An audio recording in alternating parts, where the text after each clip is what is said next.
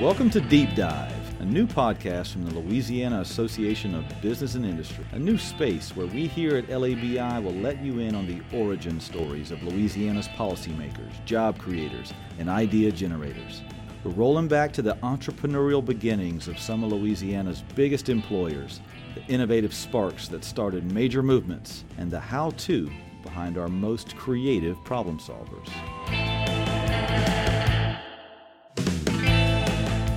For our first episode, we have a great guest, a sort of exit interview, if you will, with former Louisiana Superintendent of Education, John White. We'll tackle questions like, what does it take to run the state's largest education system? And what does the future hold for public education in Louisiana? We'll take a deep dive into the issues on the minds of many as Bessie looks for a new superintendent of education for the first time in 9 years. In Louisiana, our superintendents have typically been born and raised here. People like Paul Pastrick from New Orleans and the legendary Cecil Picard from Vermilion Parish. So how does a guy like John White, who grew up in Washington, D.C., cut his teeth as a teacher in New Jersey, and started his administrative career in New York City, how does he end up being down here on the bayou, leading the charge to rebuild Louisiana's educational system after the storms, and walk away years later as one of the most heralded superintendents in the state's history? Well, let's find out. It's time for a deep dive.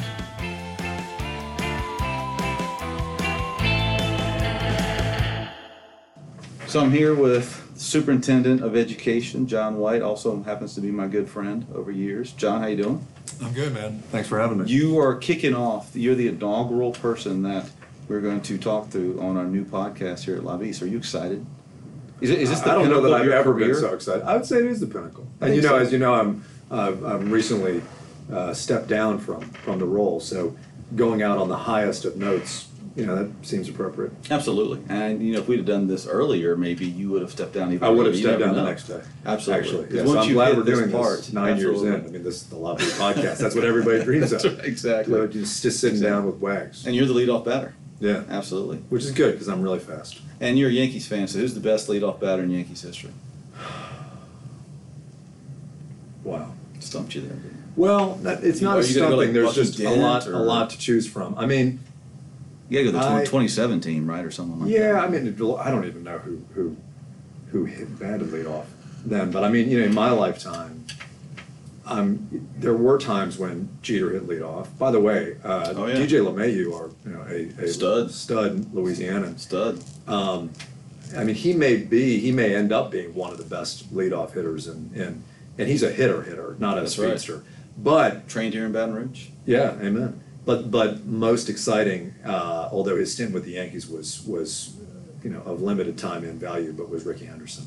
Who anytime Rickey Henderson has played for your team, you got to acknowledge that's the man. Style points. In his own words, today I am the greatest. And by the way, that's how I feel today, being here on the Lobby podcast.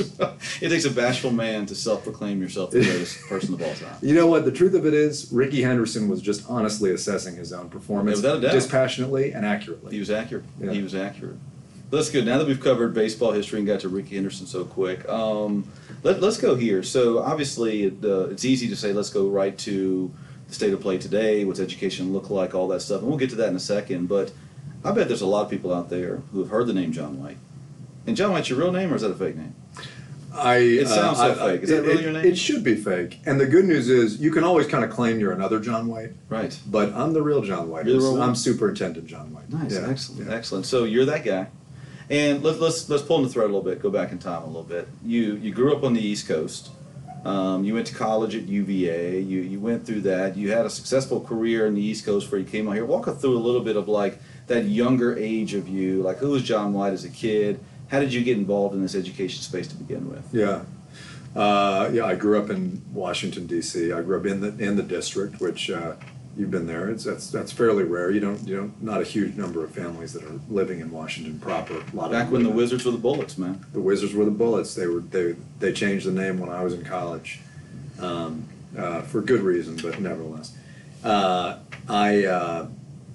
I went to all boys prep school, an Episcopalian school, my whole time there, and my folks split up when I was 9 or 10. So we moved from a kind of leafier area of Washington into the city in D.C. So both of my folks moved into Georgetown, which is the sort of at the time was one of the more hip kind of well-to-do areas in DC. So I really and did. I guess still is to this day in a lot of ways. Yeah, I think so. I mean, I think Georgetown has. There was a time when if you were somebody in politics, you had a place in Georgetown. I think that's still sort of true, but it's DC has become a much more Hollywood kind of place than it was, and there are many more neighborhoods that have the sort of panache of Georgetown in Washington these days. But it was an amazing place to grow up, and I got, in my world, the superstars were not football players or big rich guys. They were power brokers in Washington. And that's who I looked up to. I mean, we would see the presidential motorcade driving around town regularly.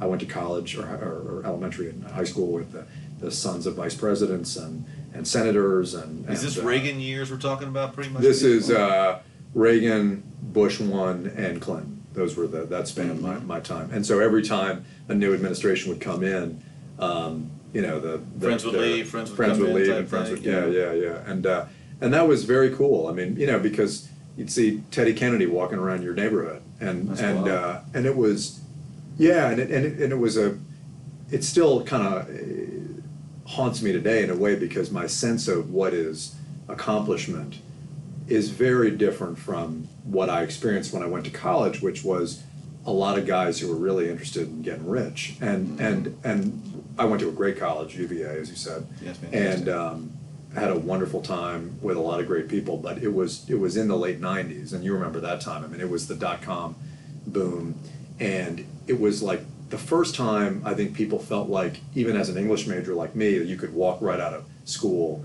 and make $100,000 off of a campus like UVA. You go work for Merrill Lynch or Salmon Brothers or whatever it was in New York and make a lot of money, because there was just the economy was very, very hot. It was pre 9/11, and having grown up the way I did, we were taught to be patriots. My parents were not ideologues. They would vote Republican. They would occasionally vote Democrat, but they were all in on patriots. Did y'all talk politics a lot at the house? My dad. Topic? Yeah, my dad had moved to Washington to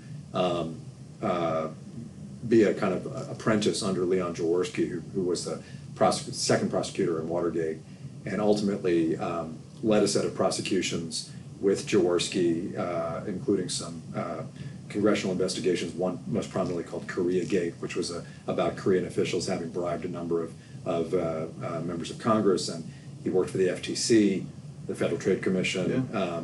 He ended up joining Jaworski's legal practice, and so he was kind of in politics. My mother came to D.C. from a small town in northern Pennsylvania. She went to Duke and ended up moving to D.C. to be in broadcasting, which at the time she was not an actual anchor person, but she was in a very, very male-dominated industry, and so she had her own career, which kind of a trendsetter of her own back then. Yeah, and was a part of, she worked around Connie Chung at NBC and these kinds of people who really were trendsetters early on, and so we were exposed to a really, in my view, a really nice vision of public service and public affairs and kind of what it meant to try to be a shaper of public policy and politics without ever being in elected office. My parents were not fundraisers. They weren't involved in running themselves or campaigns and all that stuff. But so it sounds like it's a household that put a high priority in education. Obviously, you had a good, interesting experience growing up. You went to UVA, a good school, surrounded by some kids who maybe had some of those idealistic terms, some that just want to go to Wall Street and make a buck or two. But it sounds like you had a different career path in mind. So, like, when you show up to UVA, like, after you left there, what was your goal coming out of college? What did you want to go accomplish? Well, I knew that I didn't want to go to Wall Street, and I still today look at a lot of my friends who graduated high school, and they've been in that life for a long time, and it's a grind. That's a grind, and it's a grind. And it has its place, but it's about money at the end of the day, and I knew that that's not what I wanted, and I tell this story, but it's worth just briefly repeating, which is I was an English major. I was writing my dissertation or my thesis on a book by William Faulkner called Go Down Moses, which is the story of a Mississippi young man who was unable to reject the legacy of bigotry and slavery and prejudice in his community in Mississippi, and Faulkner taught at UVA, and he was interviewed by a bunch of students, and all the interviews are transcribed in a book. and one of the questions the students asked him was about my book, Go Down Moses, and I was sitting on my couch senior year at UVA, having studied this book for years. I've been reading this book for 2 years, trying to figure out my thesis, and Faulkner was asked, "What is that book about?" And I had a 100-page paper hypothesizing what it was about, and he said, "Look, this book is actually very simple. It's about this. There are 3 types of people in the world: people who don't know there's a problem, people who know there's a problem and say, 'To heck with it, I'm not going to do anything about it,' and people who say, 'I know there are problems, I'm going to change it and I'm going to fix it.' And our country needs more of the third." And that's what that book is about. And it really rocked me, because I had actually secured a job at a very well-known literary magazine in New York City called Maxim Magazine, which I'm not joking about this. I was the first editorial intern and the first editorial assistant ever hired at Maxim. And it's hard to put Faulkner and Maxim in the same but I'm doing it. point, but I'm you're doing it. it. This is impressive. So I called the guys at Maxim, and no joke, I said, having read this, I don't think you're quite what the doctor ordered. So I signed up for a program called Teach for America the next day, and they accepted me, and that sends young people to recent college graduates to low-income communities across the country to teach. And I was sent to a town right across the river from Lower Manhattan called Jersey City, New Jersey, which is where I spent the first 5 years of my career in the school system there. From Maxim to Jersey, just like that. Yeah, all the way to Jersey. Just funny how at that age, especially, certain conversations, moments can literally change your path so drastically. Just quick, my version of that is when I was in the tail end of college, I thought I wanted to go into journalism. And actually, I took a class that Bob Costas taught. And he talked a lot about how hard that industry is and the grind of going through small town to small town to small town to be. And I was sitting there listening to it. I'm like, I don't think that's how I want my adult life to be. And literally, I walked out of there and said, I want to do something different. And I went to D.C. to work on the Hill, and that's how that started. So in those moments, especially that late college years, we're trying to figure out what's the first step into forever look like. It's funny how those moments can kick you on a path, and that sent you to TFA, which obviously has been a great educational jumping point for you at that time. So. Yeah. And I mean, by the way, I think, in our own way, the stories are similar, which is that the callings were to service, and not to necessarily, going to Asia or Africa to volunteer in a developing environment, but to serve our country. Right. And I do worry a lot that in the absence of large-scale military conflicts, which I'm glad we don't have, we don't have enough of a vehicle for young people who have a lot of options just to take a couple years and go spend some time serving their country and figure out who they are. And I both did that. You mentioned TFA. That's been a fantastic organization for that type of experience. City Year, a few others do something similar. It's a great opportunity. So TFA and the military, by the way. And military, absolutely, of course. So TFA put you in the classroom. What was teaching like right out of college? How was that experience for you? It's a cliche, but it is the best job I ever had. And it's not the best job I ever had because I just have some particular love of kids. I taught high school kids. I was very clear up front. I don't want to be around 5-year-olds all day. I want to teach older kids. Trying to avoid runny noses? Is that all that stuff, And I want to talk about books and philosophy and whatever else. And what I did end up liking the academic aspect of it. But more than that, I liked the leadership aspect of it. And it put me back in touch with the kid who wanted to be class president. I was able to have a plan every day and build a community and lead a group of people toward a vision. And teaching, really, I figured out, is a leadership activity at its essence. And it takes good school leadership to empower good teachers, and it takes good school district leadership to empower good school leaders. And so after 3 years of teaching, I found myself wanting to do more to lead adults. I worked in a huge school, a school of 3,100 kids. Many of them recently arrived immigrants. In Jersey the whole time? In Jersey the whole time, but in a part of New Jersey that is probably as close to the World Trade Center as any high school anywhere. And so we watched everything go down from the window of my classroom. Wait, that day? That day, we were right there. In fact, my school, we were so close to, we overlooked the Holland Tunnel. We sit on top of the Holland Tunnel in that school, literally. And so the Holland Tunnel was the vehicle through which all supplies needed to get into Manhattan. And the whole city was shut down. Jersey City was shut down. Lower Manhattan was shut down. And our gymnasium in our school they immediately turned into a triage center for victims so they could take them right through the tunnel, put them in our place, triage them, and get them to the hospitals in New Jersey. Well, nobody showed up. There were no injuries from 9/11. You either died or you went home. Oh my goodness. And it was an amazing thing, especially because I was in an immigrant community, and it was largely Puerto Ricans and Dominicans, but it was also very largely Egyptian and Pakistani, and to see the most diverse community you could imagine. We had 45 home languages spoken in my school react to an act of violence that had a sort of ethnic overtone to it was really an incredible thing. And to frankly watch the planes, the second plane, we didn't see the first one, we saw the results of it, but the second one we watched go into the building, to sit there and watch it from your window was pretty amazing. Oh my Lord, Yeah. what a tragic experience. Were any of the students in your classroom, did they have parents? Yeah, we had a lot of parents die, and part of the reason is that there's a train called the PATH train that is just a little commuter train. It's not a big transit train, but it's a little commuter train from Newark, New Jersey, and Jersey City and Hoboken that goes into Lower Manhattan, and it really exists because people in those towns historically have been the service workers, the custodians, the bussers, the waiters, the bartenders, the whatever that service Wall Street. That's what powered the economy in that community at that time. Many of them immigrants and children of immigrants, and so. Sadly, the trains under the World Trade Center were effectively incinerated, and there were a large number of kids, parents in my school, and so during that moment, those hours, as you just waited, because all cell phones were shut down, just waited, people would be just walking around this school building saying, "My wife's in that building."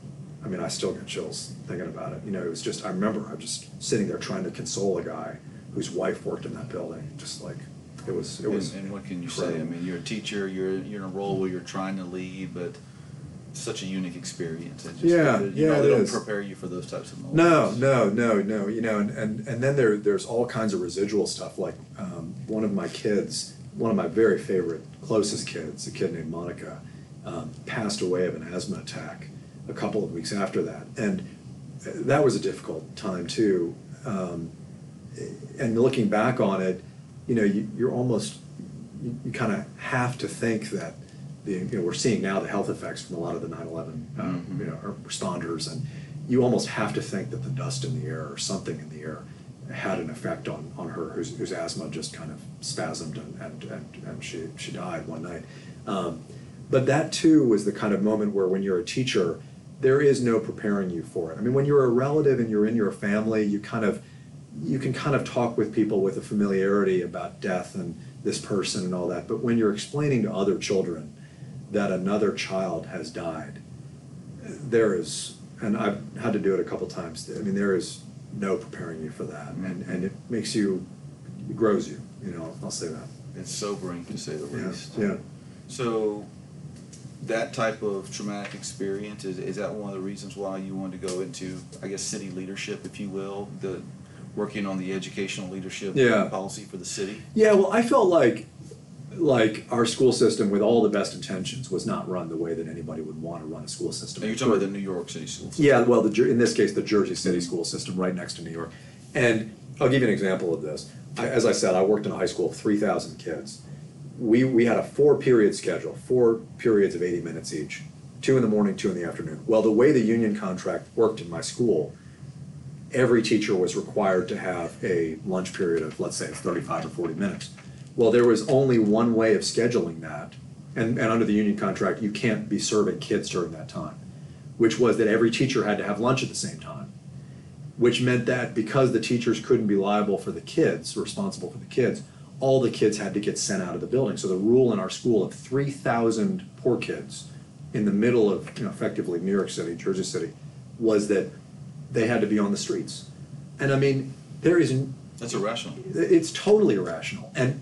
But at the same time, it was like done by the best of intentions. I mean, everybody's just trying to give the teachers a lunch, but it's the kind of non-child centric thinking. It's not a results oriented way of approaching. And there were 1,000 things like that. And I just thought, I can lead.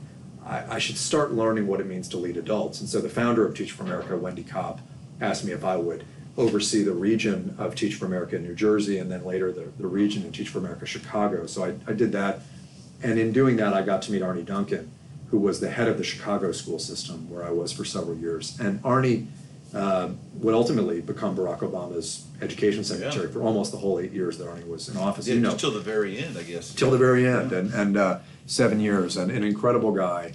And when I went to him and said, I see what you're doing for 350,000 kids in Chicago. I want to learn how to do that. How do I do that? And I was kind of thinking he'd say, well, you need to go to law school, or you need to get a business degree or something like that. And he said, you need to forget about all that. You need to either work for us or go work for Mike Bloomberg and Joel Klein in New York. Those are the two places where you can learn to do what you're asking to do. And I liked Arne and I liked his team a lot, but I felt like the odds of success in New York were better. And so I went to meet with Joel Klein, who was Mike Bloomberg's schools chancellor in New York City, which is the largest system in the country, 1.1 million students. And where's Joel today? Joel is working for a firm that's trying to kind of disrupt the insurance industry called Oscar. But he's been in business. He worked for Rupert Murdoch for a while, starting a publishing house in the education technology space. Joel's real, basic career is as a constitutional lawyer and an antitrust lawyer. I learned from Joel probably more than I've ever learned from anybody ever. And the chance to work for Mike Bloomberg and work for Joel for 5 years, it taught me about politics, and it taught me about communities, and it taught me about power, and it taught me really probably more than anything else just about fortitude and courage and the ability to say, I've got an anchor inside of me, which is for kids who are disadvantaged by the system, and I have to know that anytime I try to bring that anchor down, plant it somewhere, it's going to piss somebody off. Mm-hmm. And that's not to say you should try to piss people off, or it's not to say it's good that they're pissed off, but it's natural that they're pissed off if you're doing what's in your heart. And the courage to persist in the space of anger and politics in a place like New York is unlike anything I've ever seen, and it was something that I learned a lot about in New York. So Chicago and New York, two big, tough cities with tough reputations.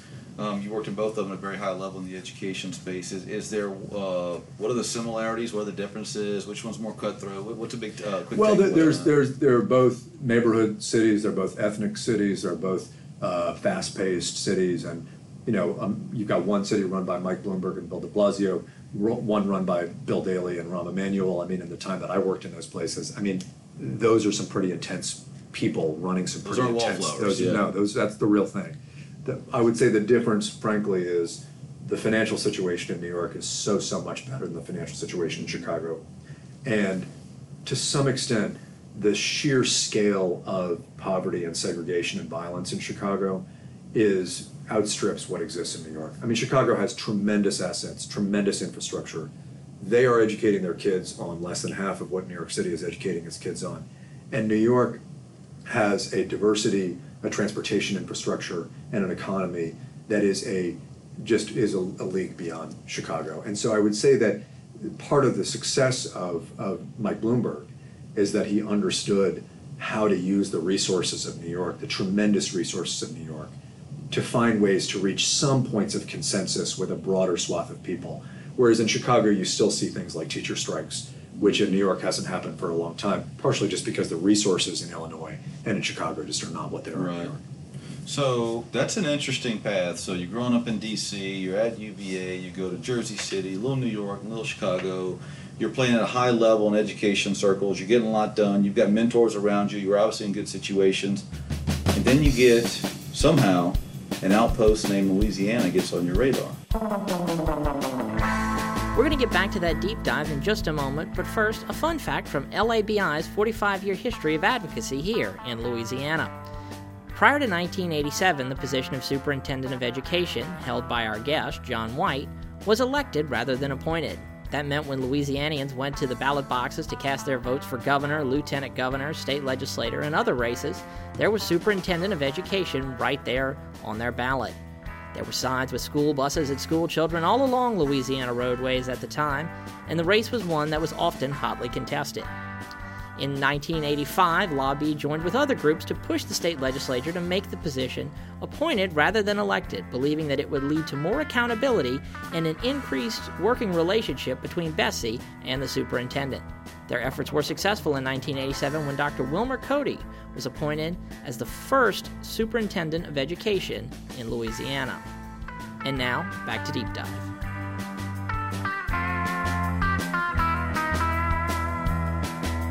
You're playing at a high level in education circles. You're getting a lot done. You've got mentors around you. You're obviously in good situations. And then you get, somehow, an outpost named Louisiana gets on your radar. Yeah, well, it had been on my radar for a while. You know, how so? Like, how did you know about us while you were going through that whole path? Yeah, well, I remember I was living in Brooklyn, reading I think it was a cover story, I think it was in the Times Magazine, about what Paul Pastorek, who was my predecessor at the state job here in Louisiana, and his deputy, Paul Vallis, were doing in New Orleans. And this was at the beginning of your years with Governor Jindal.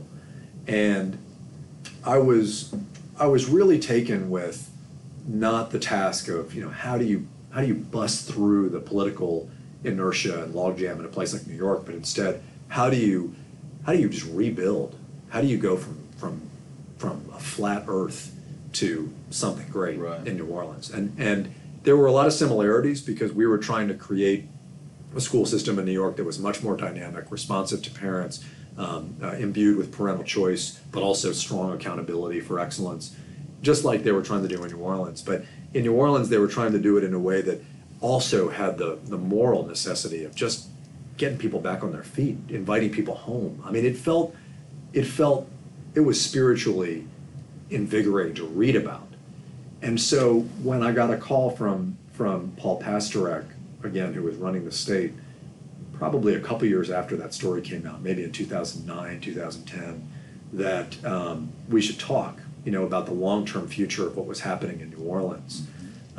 You know, it was something I really needed to look at. And I also just remembered that I got in this to lead. You know, I didn't get in it for New York or DC or Chicago. I got in it because I believe in our country and the chance to, you know, be in the South where Faulkner was writing about, and to see the kind of coming full circle. Yeah, in a way, right? I like to think that.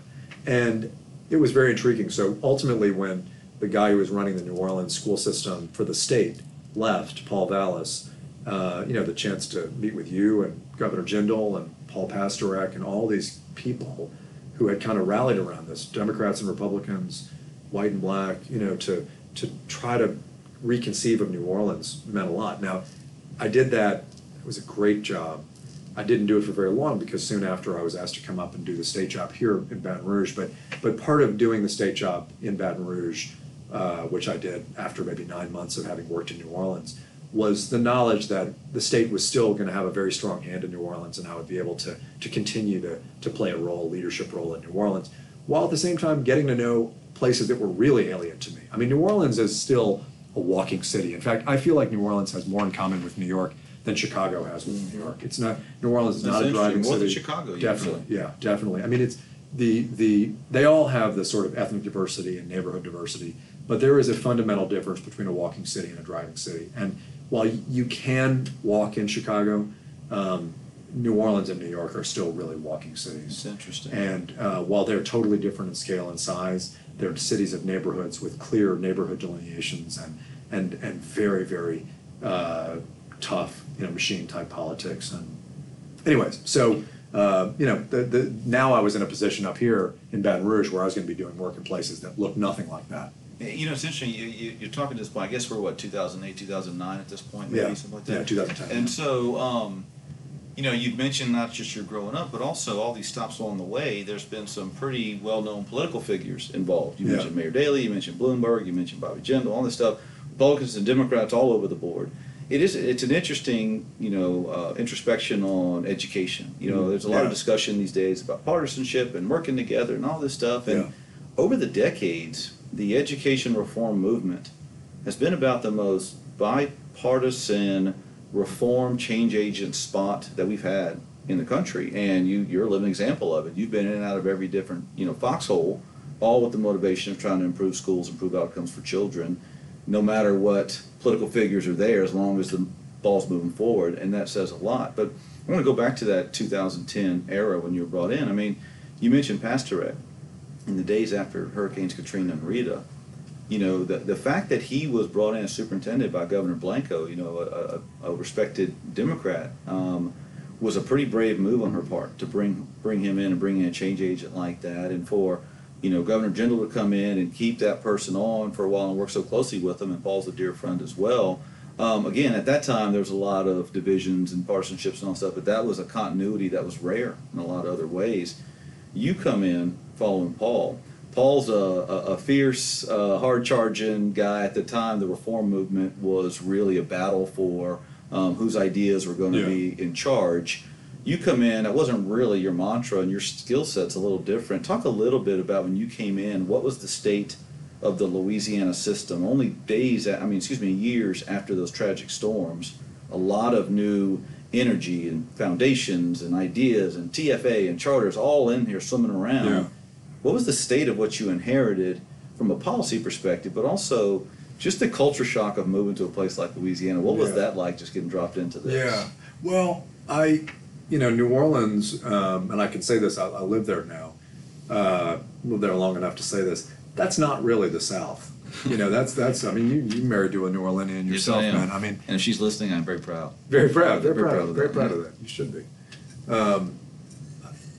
That's not the South in the way that I think at least those of us who are not from the South conceive of it. I mean, as I said, it actually feels a lot like New York. Yeah. And it's when you get out into the rest of our state, especially as you go up north, as unique as all parts of the state are, more of the elements that you kind of expect when you move south, you know, the agrarian nature of it, the small town nature of it, the largely overwhelmingly religious and particularly Christian nature of it, be it Catholic or be it Protestant, you know, those tropes kind of come out, and that was different for me, no question. Like, that was real different for me. And what I realized is if you're going to serve the overwhelming majority of kids in Louisiana who don't live in New Orleans, I mean, 93% of them don't live in New Orleans. Mm-hmm. That's a very different thing from New York City, where those are all city kids, 1.1 million city kids. And there's big foundations, they're donating money in New York City, there's huge companies with skyscrapers, there's big media companies that want to broadcast your stuff everywhere. It was going to be a different game in Richland Parish. Right. And at the same time, those kids, they deserve, you know, as big a slice of education reform or education progress as any kid in Harlem or Bed-Stuy does. And so I had to think about, you know, what would it mean in that context? It doesn't do any good to go up to Richland Parish and saber rattle about charter schools, you know, or vouchers or whatever. I mean, there may be some ways of providing those an folks, option that's not existing in the neighborhood doesn't help much. Right. Yeah, exactly. So what do you do, and what's your tone, and what's your message, and then on the other hand, coming out of Washington and coming out of Baton Rouge, I think for the better, but it wasn't easy. There was just a ton, as you said, of ideas and policies, and we're going to measure schools and rate them. We're going to measure teachers and rate them. We're going to provide unheard of choices, online learning, private schools, you know, traditional schools, non-public schools, all this stuff. And you remember that, 2011, 2012, 2010, I mean, it was all new. And we kind of had to assemble a team and begin to make sense of it for all these diverse environments, not just New Orleans, but also Richland Parish. And I think if there's one thing I'm really, really proud of over the years is that we have a credible plan for change and improvement that I think builds on the assets that exist in very diverse local contexts. And I think there are three categories that I'd say. We do have big major cities in this state. I mean, in particular, New Orleans and Baton Rouge are big major cities. They've got big universities, they've got big companies, they've got big transportation infrastructure, rivers, and so on. I mean, and in those places, you can conceive of a strategy that doesn't look that different from what it looks like in New York City. Go recruit good operators, convince them to come here, recruit good talent to work in those entities, convince them to stay here, put accountability on there, educate parents, give them options. It's kind of the same model in a New York or Chicago, I guess. Right? And it's, by the way, it's not totally different from what you guys did with economic development, Stephen Moore. I mean, you're going to these companies, you're saying, I know you run a school operator in That's Phoenix. where the whole Fast Start concept came from when we went to Georgia and saw how they were doing it, where you had a company that said, we want to be there. but we having trouble finding the training and the personnel we need. You Yeah. can't depend on the old legacy systems. Fast Start was brought in to kind of short circuit that, put together a tailor-made notion Totally. that worked in that spot they were going to, whether it was in, as you say, Richland Parish or Baton Rouge. Kind of the education reform policy for the state needs to have that flexibility as well, Yeah. to be able to quickly identify the gaps, the opportunities, and bridge them both to make it work for students, right? Yeah, and I mean, you can say to a company in Houston that runs schools, a nonprofit company, come to Baton Rouge. You've got 2 flagship universities. You've got great housing opportunities. You've got a growing downtown. You're going to be able to scale. This is a big system. There's 100,000 kids in this metropolitan area, more than that. There's opportunity here. That's a New York style, New Orleans style playbook, and it's happening in Baton Rouge, which I'm thrilled about. That's not as easy a pitch to make in Avoyelles Parish, and so you've got to figure out, how do you take all that super active policy making and have it make sense for schools in that context. And I think that means a couple things. First, it means you got to have some idea what's happening in that school and what is the thing that's going to be most effective at scale. We've got 1,500 schools to deploy. But also, secondly, culturally, what's the hue and cry in What's the Avoyelles goal? Parish? Yeah, what are they saying? What are they saying? I mean, how do they think about things? And I tried to get to every parish very quickly. The minute we passed the 2012 reforms, which were sweeping changes in the legislature, and I was brand new, I knew that the thing I had to do was to get out everywhere, and even if they didn't like me, try to make myself present for 2 reasons. First, I think it lent credibility to the changes that I was present.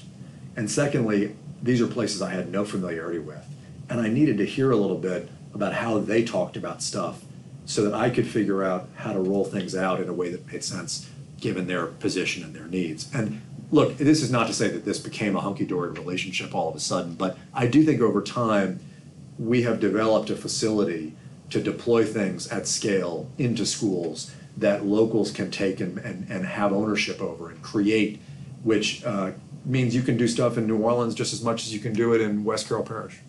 So let's talk about that era where you're going on the road, you're hitting all these schools, you're getting to know folks and Yeah. families and all stuff. And let's talk about that likability issue, as you call it. So when you're the leader of any organization, whether it's the State Department of Education or the office down the street or in between, you got to make tough calls. You got to make tough decisions. You have to explain those decisions. Some people are going to like them, some people there aren't. State superintendent oftentimes has to make tough decisions that deal with a lot of passionate stakeholders, whether they're parents or teachers or educators or whatever. Some people won't like your decisions. Some people love you, think you've done a great job. Some people criticize you. Any leader who's been in a spot for 9 years gets some of that. How do you think you're viewed in Louisiana today, and do you think it's fair? Do you think people know the real John White? Well, no, I mean, certainly not that, but I don't know that that's their responsibility or my responsibility. Yeah. I think that the core responsibility of this job is to look at what the evidence says works for kids, and in particular kids for whom, if you weren't looking out, nobody would be looking out. And to try to find a way of making sure that that thing between teacher and kid or parent and kid or principal and parent or whatever is happening in a place that you may never go. And the challenge is that that's a different thing from being a local district superintendent. That job is about serving your constituents in every way. Buses running on time, cafeteria, making the food in the right ways, football games going on well, curriculum is being taught appropriately. I mean, Grass is getting cut. That grass is getting cut, all of it, budget's balanced, all of it. That's about delivering services that meet the needs of your constituents. This is a different kind of job. This is a job about setting a standard. And in a way, a standard that's going to anger people sometimes. It's going to frustrate people. It's going to be long-term, and it's not going to be reachable initially. But your job is to kind of sit at the center of this swirling mass of millions of people, which is our school system, and say, here's a standard, and I will help you get there, but I'm not moving on the standard. The standard is the standard. And I've always felt like if you just anchored yourself in a very simple idea, which is that our kids are just as smart in Louisiana and just as capable as any kids in America, whatever God you worship, he or she made them equal to all those other kids. So thus the standard should be uncompromising in being equal to the top places in the country and in the world. And just don't compromise on that. Don't rub it in people's faces and demagogue on it, but just be there and don't move off that. Ultimately, if you stick around long enough and you sell and you sell and you sell that message, people will come around to the fact that I may not like him, I may not believe that a non-Louisiana native should be running our school system.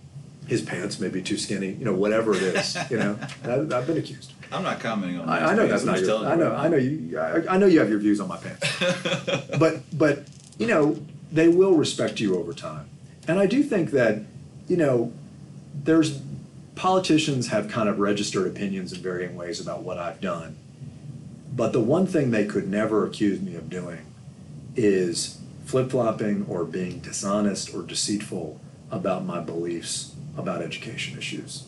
And that's not a matter of trying to keep it safe and play in my lanes. It's just to say the job is not worth doing if you feel like you constantly got to maneuver to keep it. If I've got a job that I'm trying to keep, I wouldn't be doing this one. I'd be doing something different. And it sounds corny, but I really think it's true. I mean, in a way, the best long-term political strategy is to be who you are and don't try to be something that you're not. It's the only strategy you can deploy, because if you try to go a different route and put a facade out there and try to be, it will crater at some point. You don't take a 9-year tenure if that's the approach you're taking. Yeah. So your time is a testament to your approach working, I would say. So as you look at your 9-year tenure, a lot of wins, a lot of bills passed, a lot of reforms put in place. I know you're a stats and data machine. You could tell me kind of where we are in rankings and all that stuff. But I guess if you could, just in kind of layman's terms, what's the one or two things that you think we do well as an educational system right now?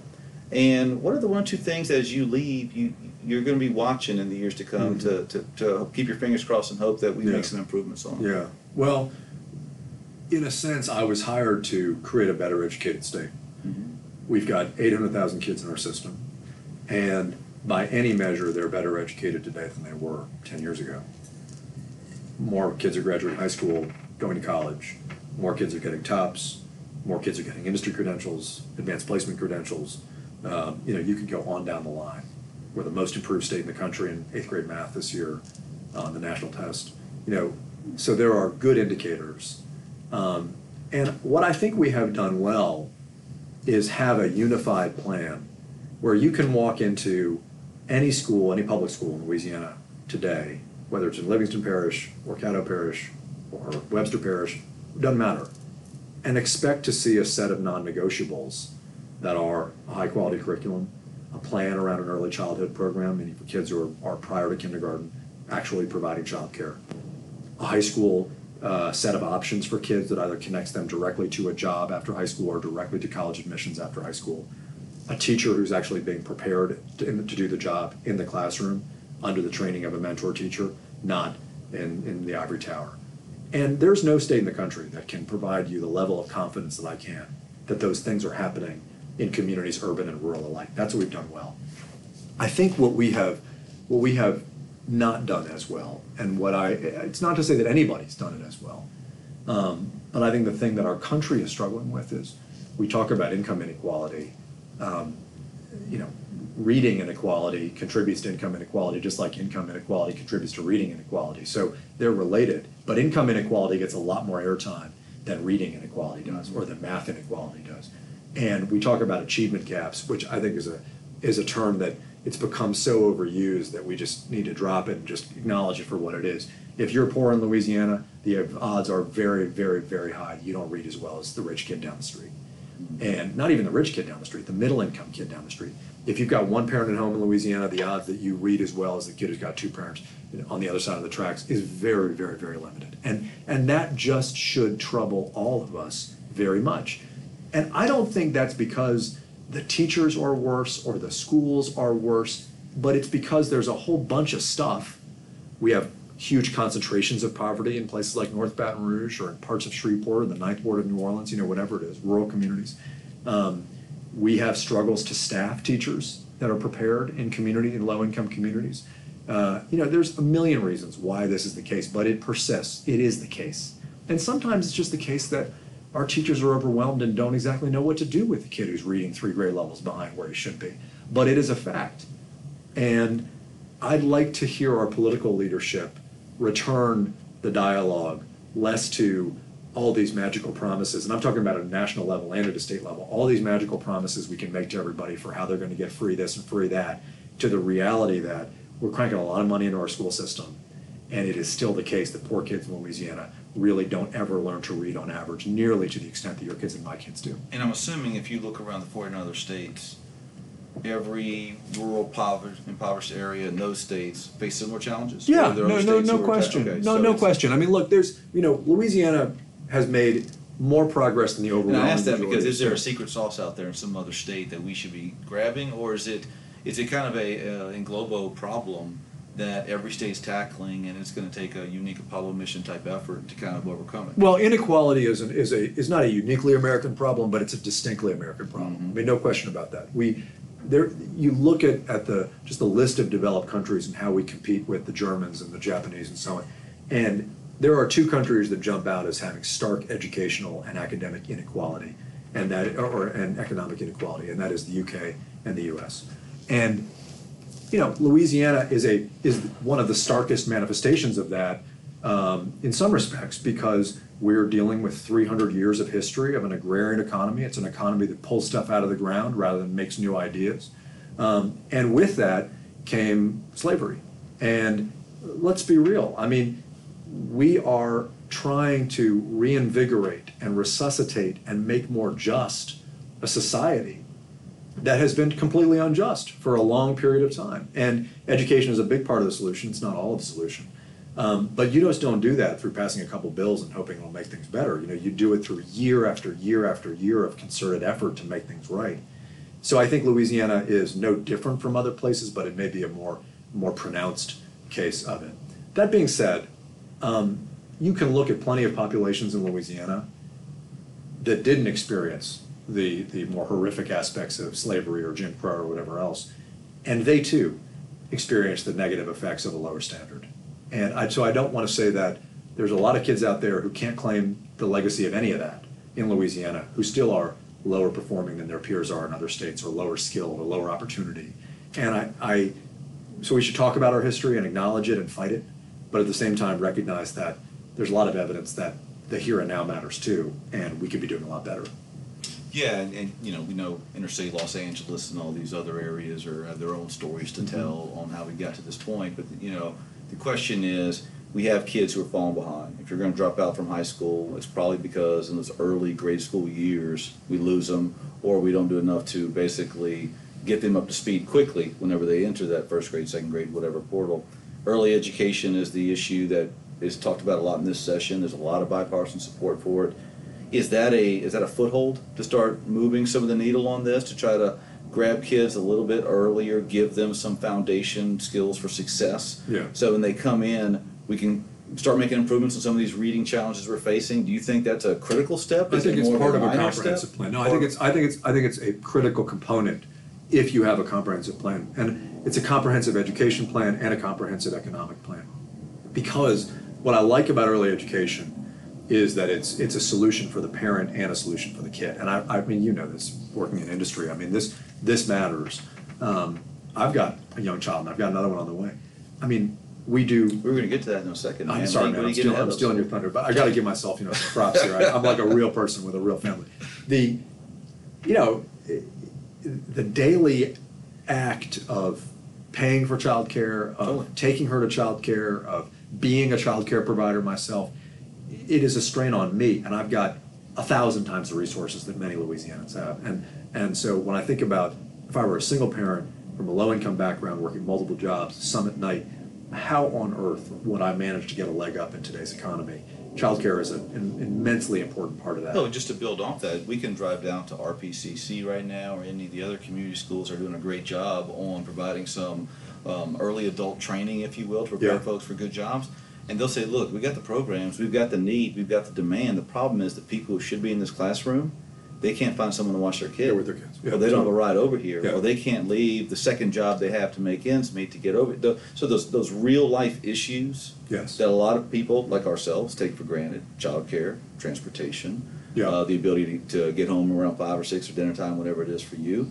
A lot of folks don't have that. Totally. And so those real world issues do get in the way of making sure that not just that we're doing this right for families, but we're meeting workforce outcomes, we're meeting reading outcomes, we're doing those things we know we got to get done. Yeah, and it becomes, I mean, people find answers, but it's a question of what they have to give up.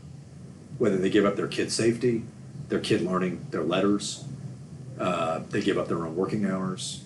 They give up their own mobility. I mean, they give something up, just like you and I give something up, except we cut a check. What do they give up to make sure they're doing right by their kids? Because they're going to do right by their kids, but they make an incredibly intricate set of calculations, probably much more than we do, to make sure they get to work and do right by their kid. And I do think as a society just need to reckon. I would love it if it were the case that mom and dad were together, mom and dad could take care of every kid and raise them in a context that was a little bit easier to manage because the home life was easier to manage. We're beyond that point. The world of work has changed, family life has changed, the way we travel from place to place, move to place has changed. This is a more dislocated, more disrupted society than it was a generation ago. And I believe to be a contemporary state with a contemporary economy that's competitive, we need to reckon with some of those facts and invest in some of this core infrastructure. Now, at the same time, look at my city where I live, New Orleans. If you have an economy that is based on effectively easily replaced low-level wages, it doesn't matter all the child care and education you provide if you don't have an answer at the other side of the funnel for upward mobility. You've got to, if you prepare someone for a job that doesn't exist, you're not really doing them much of a favor. I mean, or you're preparing them to be a citizen of California. So I think that you can't disentangle child care and social services from education, from the economy and the workforce. And it's all married. It's all, yeah, and the government's job is not to create a master plan that tells industry what to do or tells family what to do, but it can create a framework that helps incent and encourage creative solution making from the private sector and from local governments. And I would like for our government in Washington and our government in Baton Rouge to think more in those terms. And I have to say, as I said, I work for Mike Bloomberg. I didn't work directly for you guys in Bobby Jindal's office, but I was part of the Jindal cabinet.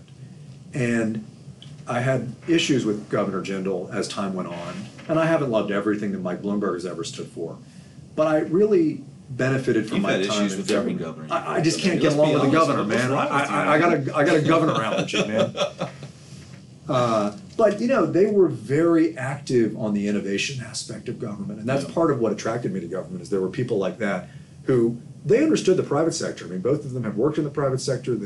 I think they understood that the private sector needed to be dynamic and shouldn't be squelched under regulation. But they also understood that an active government that encouraged ideas was helpful to bring a society. The only thing I would say is don't undersell some of what maybe just the reform bills that were passed in the dark of night of the Capitol and the impact they're making today in Louisiana on some of these issues you just talked about. Let me just give you two examples. Mm-hmm. Cristo Rey. Mm-hmm. That's a school in North Baton Rouge. I'm on the volunteer board there, so I know a little bit more about it.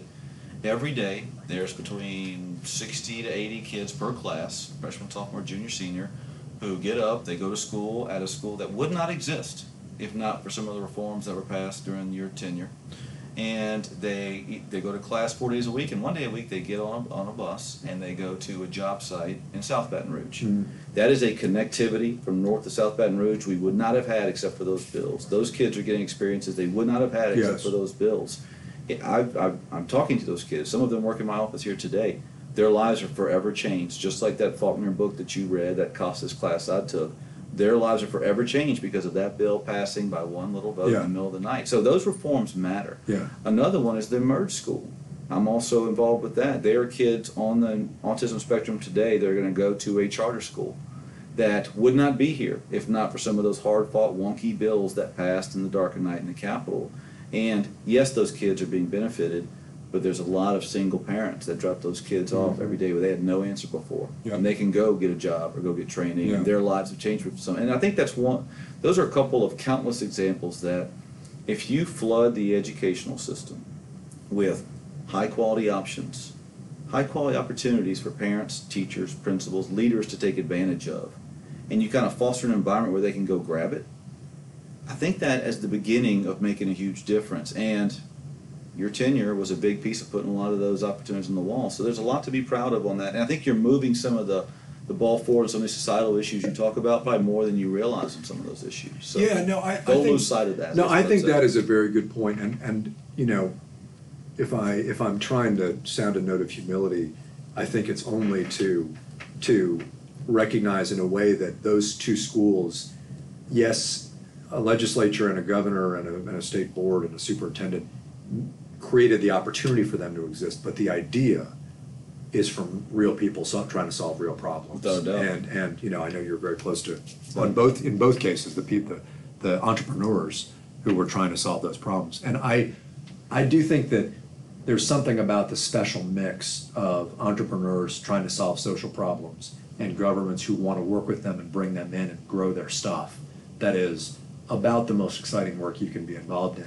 And the problem, of course, is the minute the government says to entrepreneurs, you know, your ideas are not welcome here, we're going to move toward a more traditional conception of stuff, it turns a spigot off. Well, just go back to your experience. You said there was a wait time back in the day in Jersey City where the government said, you must take this time at this point every day for lunch, and these kids must go outside and walk the streets. What if instead they would have said, hey, Yes. at some point throughout the day you got to grab a bite because we Yes. need to give you a break, and at some point throughout the day you should be using that time to give those kids experience to a local employer or local training or whatever. Yeah. Long story short, but government is too prescriptive most often. When they're trying to do the right thing, they're actually tying the hands of those entrepreneurs that Yeah. are trying to be creative to get it done. So anyway, Yeah. there's a lot of ways to chew on that issue. Yeah. And you can go in a deep hole on that. But I think Louisiana has a lot of things cooking. A lot of it's not fully baked yet, if you will. But there are ingredients there for a successful mix. And down the road, I hope we continue down this path. And if so, your tenure, I think, deserves a lot of credit Yeah, and thank you. appreciation for getting down that road. Yeah. I need to pivot. Yeah. So what the heck is next for you, man? You say New Orleans is your home. Is it Yeah. your long-term home? What are you going to do next? Yeah, that's our long-term home. I mean, you know, my wife is from the East Coast too, but I got a dog from Bossier. Yeah, Your dog's from Bossier.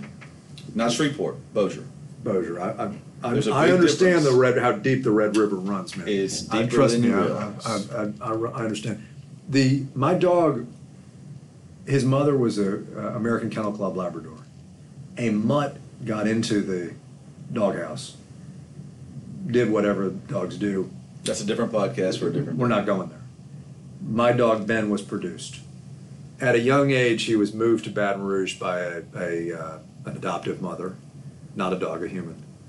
And she was a little much for him. He was a little much for her, so she had to give him up. And there's a fantastic place here in Baton Rouge called the Adoption House out on Highland Road, the dog adoption house where we got Ben. So Ben was the first native Louisianan and the only northern Louisianan in my family. My daughter, Grace, is a South Louisianan, born at Two Row Infirmary in New Orleans. You're not about to call her a mutt, are you? She's not a mutt. Okay, thank you. I mean, she is part Italian and part Wasp, but she's not a mutt. And I've got another kid on the way. Don't know boy or girl yet. We'll still see that. Congratulations. Thanks, man. And he or she will be a South Louisianan. So, you know, that means something. And we sent our kid to a child care in New Orleans that we're big fans of. And so, you This know, is like a country song. Two Yankees, two Cajuns, and a mutt. and a mutt. That's A mutt from Shreveport. And a mutt from I Shreveport. think Bossier, man. Waylon, sorry. Waylon Jennings probably wrote this song. Without a at doubt. some We'll point. Google that later. Yeah. But yeah, man, I mean, you know, I think one thing about New Orleans and about Louisiana generally is you live in these places. And I lived in Baton Rouge for 5 years too. I had a great run in Baton Rouge. I loved living in Baton Rouge. But these towns, they're big enough so that you get into some of these really complicated, meaty societal issues, political issues. But they're small enough and they're community oriented in a way that you can really be a part of it. And you know, in New York, I mean, you can join a community board or be on the board of a nonprofit, but you're one of a million people who's a mover and shaker trying to do stuff and make things happen in New York City.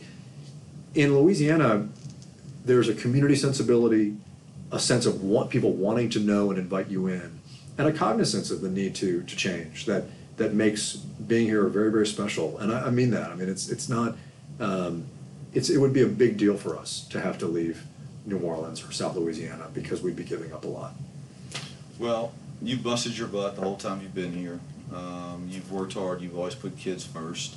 Sometimes that has given you praise. Sometimes that's given you criticism. I think that's the sign of an impactful leader. If you're not scared to do whatever it takes to put the prize first, and the prize is improving outcomes for kids in Louisiana. This can be probably a very rewarding job, if I could guess. It could also be a thankless job at times. but 9 years is a long time. Is it the longest serving tenure in the country? Yeah, That's yeah, crazy. it was, and actually, it's almost as long, not as long, but almost as long as Cecil Picard, who was my predecessor Another great former two times over. superintendent Yeah, who left yeah. a lasting legacy in Indeed, Louisiana. indeed. I mean, in a way, as I think toward the future for our state, we've been greatly blessed to have long tenures of the superintendents. Paul, my predecessor, was there for only 4 years, but Cecil was there for 10 years. I was here for 8.5, 9 years in my job, and we should want continuity. Our state is making incremental, steady, but upward, no question, upward growth as a function of governors, Republican and Democrat, superintendents from in-state and out-state, out-of-state coming in to just keep things moving in the right direction. And I pray that we don't want to take a detour from that path. So, what's your parting advice for Louisiana? And I know you're staying in New Orleans, you're going to be around. I'm assuming you'll still be a voice to a certain extent in putting kids first like you always have. But what's your advice for all of us as we kind of figure out what's the next step? Because, we obviously had our post-Katrina, Rita years, that there was a lot of rebuilding and restructuring. Then we kind of had the years of putting in place aggressive policies, putting in place certain provisions to empower parents, to give them options. What's the next phase look like, and what's the best advice for us all as policymakers, parents, citizens to carry forward to make sure that we continue the evolution to creating the educational system that we want and deserve? Yeah, well, I think your point about the evolution since Katrina really matters, and Rita. We're now 15 years almost after those tragedies, and I think what that means is, this just sounds amazing to say, but we are effectively a generation removed from those tragedies. And there's a burst of energy in government and politics and public service and business that comes with responding to great tragedies and catastrophes. People all across the world wanted to be in South Louisiana in that time. The effects of that lingered in many, many ways, in good ways, some bad. But the real question is, how do you sustain that momentum without needing that sort of catastrophic and catalytic event?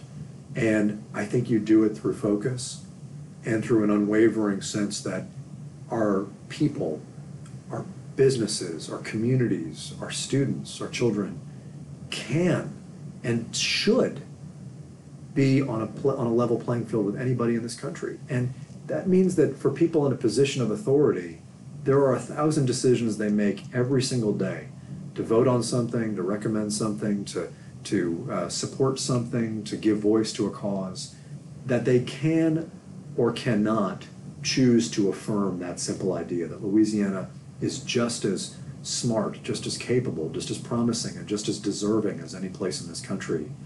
And the minute you start compromising on that simple idea, and that compromise and accommodation and kind of going along to get along and just being a part of the establishment and just making things a little bit more comfortable for everybody, that becomes your MO, then you go back.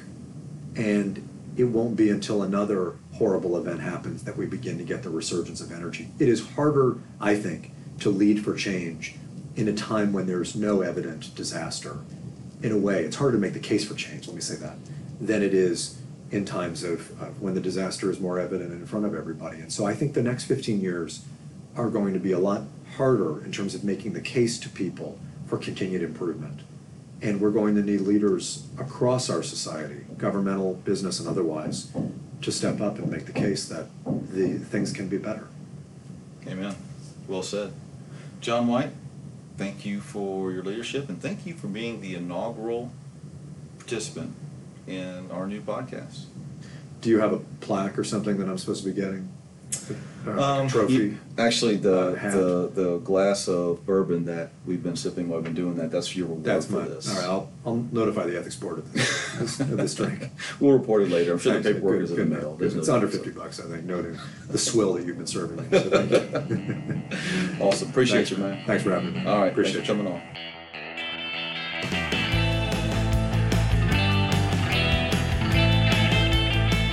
Thanks to listening to this inaugural episode of Deep Dive from the Louisiana Association of Business and Industry.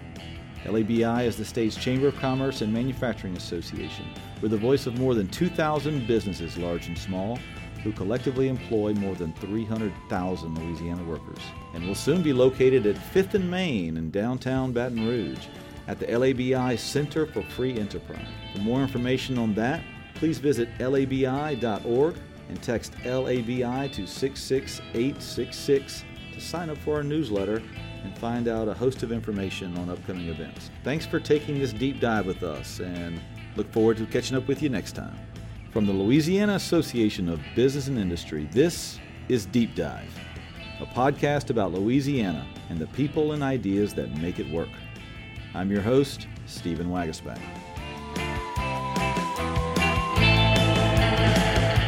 Mitch, let me turn this off.